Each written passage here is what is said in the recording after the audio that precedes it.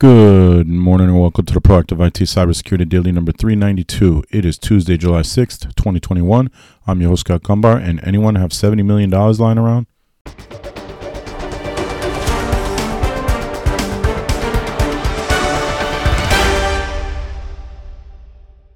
This podcast is brought to you by Nuage Tech, a client-focused and security-minded IT consultant based in Central Connecticut. You can visit us at nuagetech.com. That's nwajtech.com. Happy Tuesday, everyone. Welcome to the post-Kaseya ransomware supply chain attack world. I'm sure most have not recovered yet, and I'm not trying to make light of it. It's just these are things we're going to be looking at going forward in the cybersecurity world. Wherever you listen to this, if you could like, share, comment, or review, that would be spectacular. And if you're in a HIPAA-compliant business, you can go to Facebook and or LinkedIn, type Get HIPAA Compliance into the search, and join the group. So let's jump into it.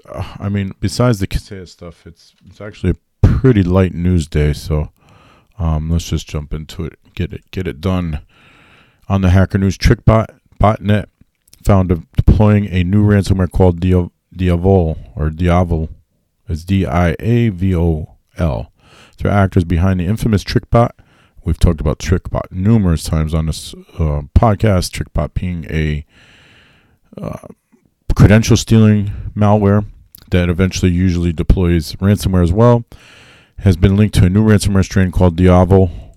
Again, D-I-A-V-O-L. According to the latest research, Diavol and Conti ransomware payloads were deployed on different systems in a case of an unsuccessful attack targeting one of its customers earlier this month. Researchers from Fortinet's FortiGuard Labs said last week. TrickBot, a banking Trojan first detected in 2016, has been traditionally a Windows-based crimeware solution, employing different modules to perform a wide range of malicious activities on target networks, including credential theft and conduct ransomware attacks. Despite efforts by law enforcement to neutralize the bot network, the ever-evolving malware has proven to be a resilient threat. What with Russia-based operators dubbed Wizard Spider quickly adapting new tools to carry out further attacks. And there's a sort of a map, I guess you could say, of what they do. But so now TrickBot is being associated with Diavol. And so far, there's been one incident of note with that ransomware attack. Does not say who the victim is. On securityaffairs.co, U.S. water company WSSC Water hit by a ransomware attack. And I share this because it's when you think about the water, when you think about attacks on water supply, that's pretty scary stuff. WSSC Water is investigating a ransomware attack that took place on May 24th that targeted a portion of their network that operates non-essential business patterns. According to reports from WJZ13 Baltimore, the company removed the malware just hours later and locked out the threat. However, the attackers accessed internal files. WSSC has already notified the FBI, Maryland Attorney General, and state and local homeland security officials. The company operates filtration and wastewater treatment plants. Fortunately, the attack did not impact the water quality, but the investigation is still ongoing. The company uses air-gapped networks, which is very smart, and was able to restore encrypted files from backups. The incident had no impact on the company because it was prepared to repel such attacks that are becoming frequent, McDonough explained. WSSC is warning customers of possible attacks abusing the access data. It is recommended they monitor their financial statements and report any suspicious transactions. The company is going to offer affected people 5 years of credit monitoring with $1 million in identity theft insurance at no cost. So very proactive. I give them a lot of credit because they're using air-gapped networks, which is important these days. They're using tools to mitigate the impacts of such an attack. And 5 years of credit monitoring is nothing to sneeze at. That's pretty impressive because usually it's 1 or 2 years. So kudos to them for handling this very well. QNAP fixes critical bug in NAS backup disaster recovery app. This is on Bleeping Computer. Taiwan-based network attached storage, NAS, maker QNAP has addressed a critical security vulnerability, enabling attackers to compromise vulnerable NAS devices' security. They have been in the news extensively in the last few months. I would say the last year probably. The improper access control vulnerability track to CVE 2021-28809 was found by Ta Lun Yen of TX1 IoT ICS Research Security Research Labs in HBS3 Hybrid Backup Sync, QNAP's disaster recovery and data backup solution. The security issues caused by buggy software that does not correctly restrict attackers from gaining access to system resources, allowing them to escalate privileges, execute commands remotely, or read sensitive info without authorization. QNAP says the security flaw is already fixed in the following HBS versions and advises customers to update the application to the latest version. QTS 4.3.6, HBS 3, VE3.0.210507 and later. QTS 4.3.4, HBS 3, version 3.0.210506 and later, and QTS 4.3.3, HBS 3, version 3.0.210506 and later. However, while QNAP published a security advisory announcing that CVE 2021-28809 is fixed today, the app's release notes do not list any security updates since May 14th. According to the company, QNAP NAS devices running QTS 4.5.x with HBS 3 version 16.x are not affected by the security vulnerability and are not exposed to attacks. QNAP fixed another critical vulnerability found in HBS 3 Hybrid Backup Sync Backup and Disaster Recovery app in April. So I told you, see, we've been talking about it significantly.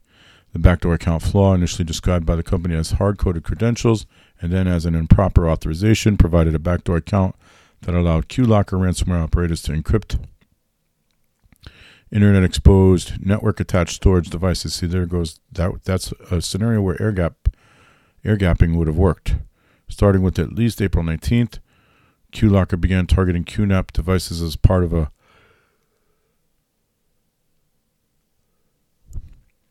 massive campaign deploying ransomware payloads and moved victims' files and password-protected 7-zip archives and asked for ransoms. As Bleeping Computer reported, the ransomware gang made around $260,000 in just 5 days by demanding ransoms of 0.01 bitcoins, worth roughly $500 at the time.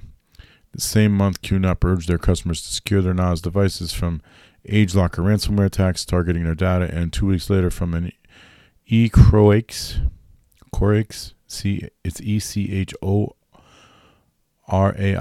ransomware campaign.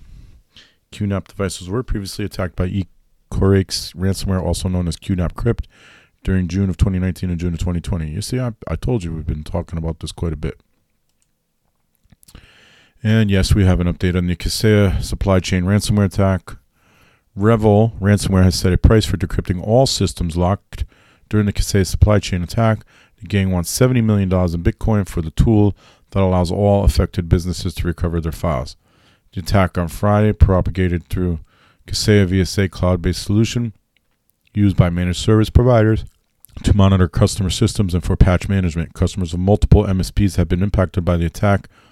Revol ransomware encrypting networks of at least 1,000 businesses across the world. I think it's more than that.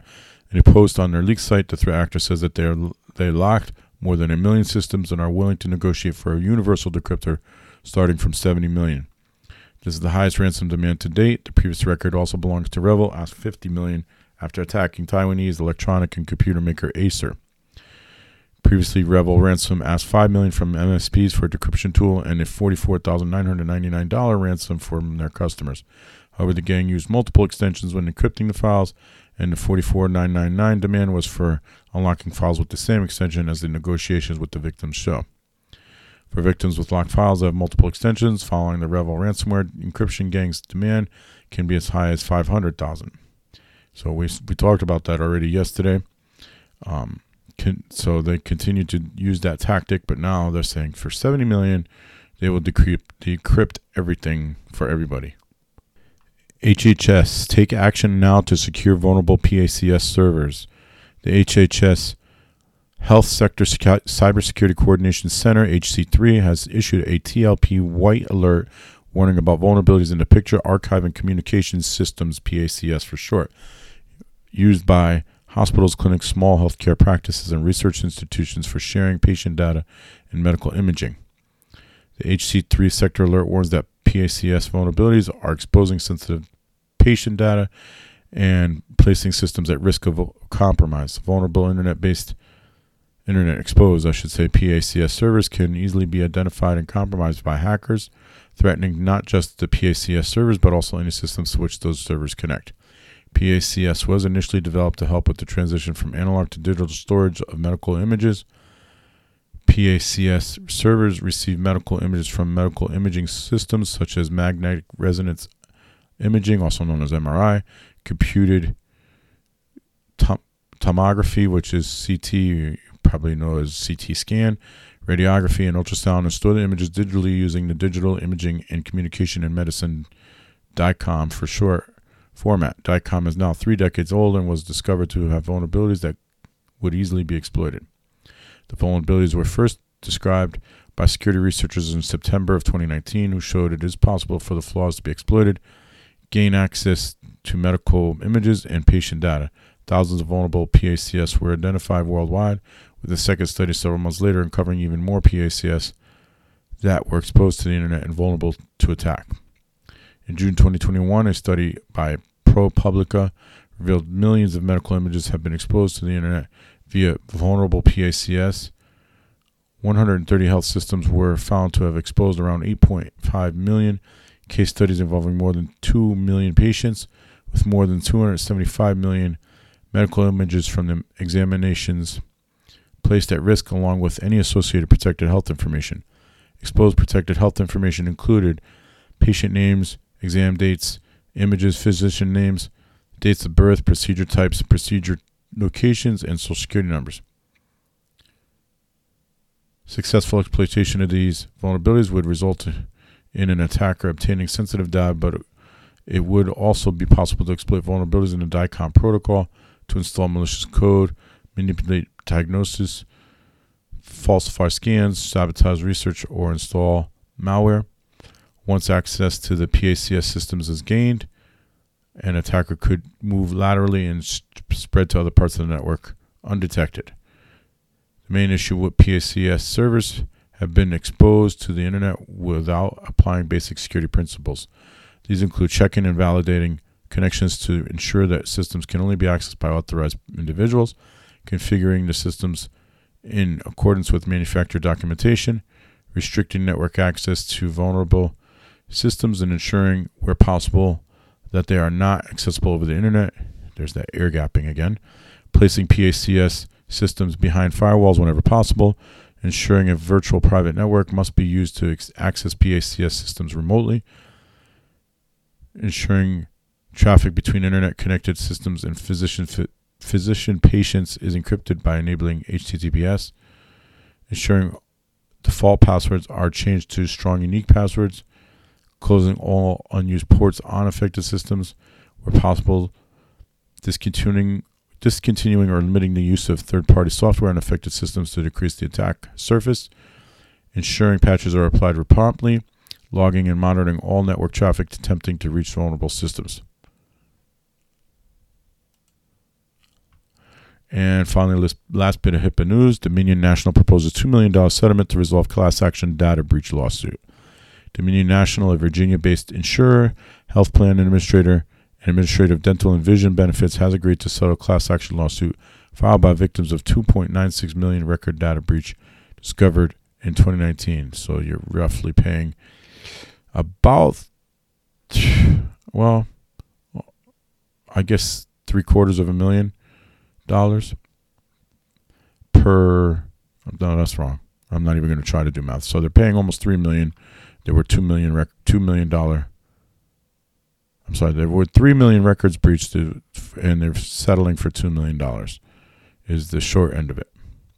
Initially, the breach was thought to have affected 122 health plan members, but further investigations showed that the protected health information of 2,964,778 individuals had been compromised, including names, dates of birth, email addresses, number IDs, group numbers, subscriber numbers, and social security numbers. Individuals who were enrolled online through the Dominion National website may also have had their bank account and routing number exposed.